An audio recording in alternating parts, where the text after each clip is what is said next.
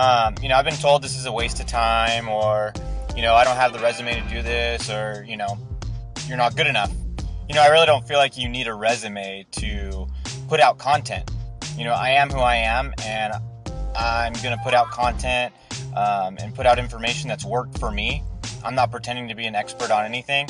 I'll help people out and let them know what's helped me out and what I've benefited from, but I'm not out here trying to pretend like I'm an expert or a pro bass fisherman. Doing all this stuff isn't natural for me.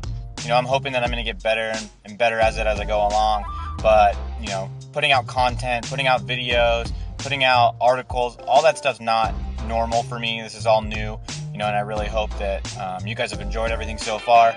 As you follow along on all this, I really hope that just like the videos start getting better or the vlog gets better, I'm hoping that the days on the water get better too. And as I learn more, as I go to these different tournaments or different days on the lake, that the fishing's going to get better and better. My tournament finishes are going to get better and better. But you're going to see all the way along that, I'm going to have bad tournaments and good tournaments, good days on the water and bad days on the water. And you're going to see it all. And hopefully those bad days get fewer and fewer. Being from San Diego like I am, there's not a whole lot of big time events out on the West Coast. We have the WON Bass US Open, the WON Bass Clear Lake Open, and the Wild West Bass Trail, and that's pretty much all we have for Pro-Am tournaments out here. And there's a few EverStart tournaments that FLW puts on out here. One of them might be relatively close to San Diego. The other ones are usually up in Northern California, which, I can make that drive, but I don't really feel that I'm ready to, dabble in the EverStart series, at this point. It's on my radar. It's definitely something I'd like to do in the future, especially when I feel a little bit more ready for that. But even if I, felt ready for that right now, you can't fish everything, with family and money and work and time off.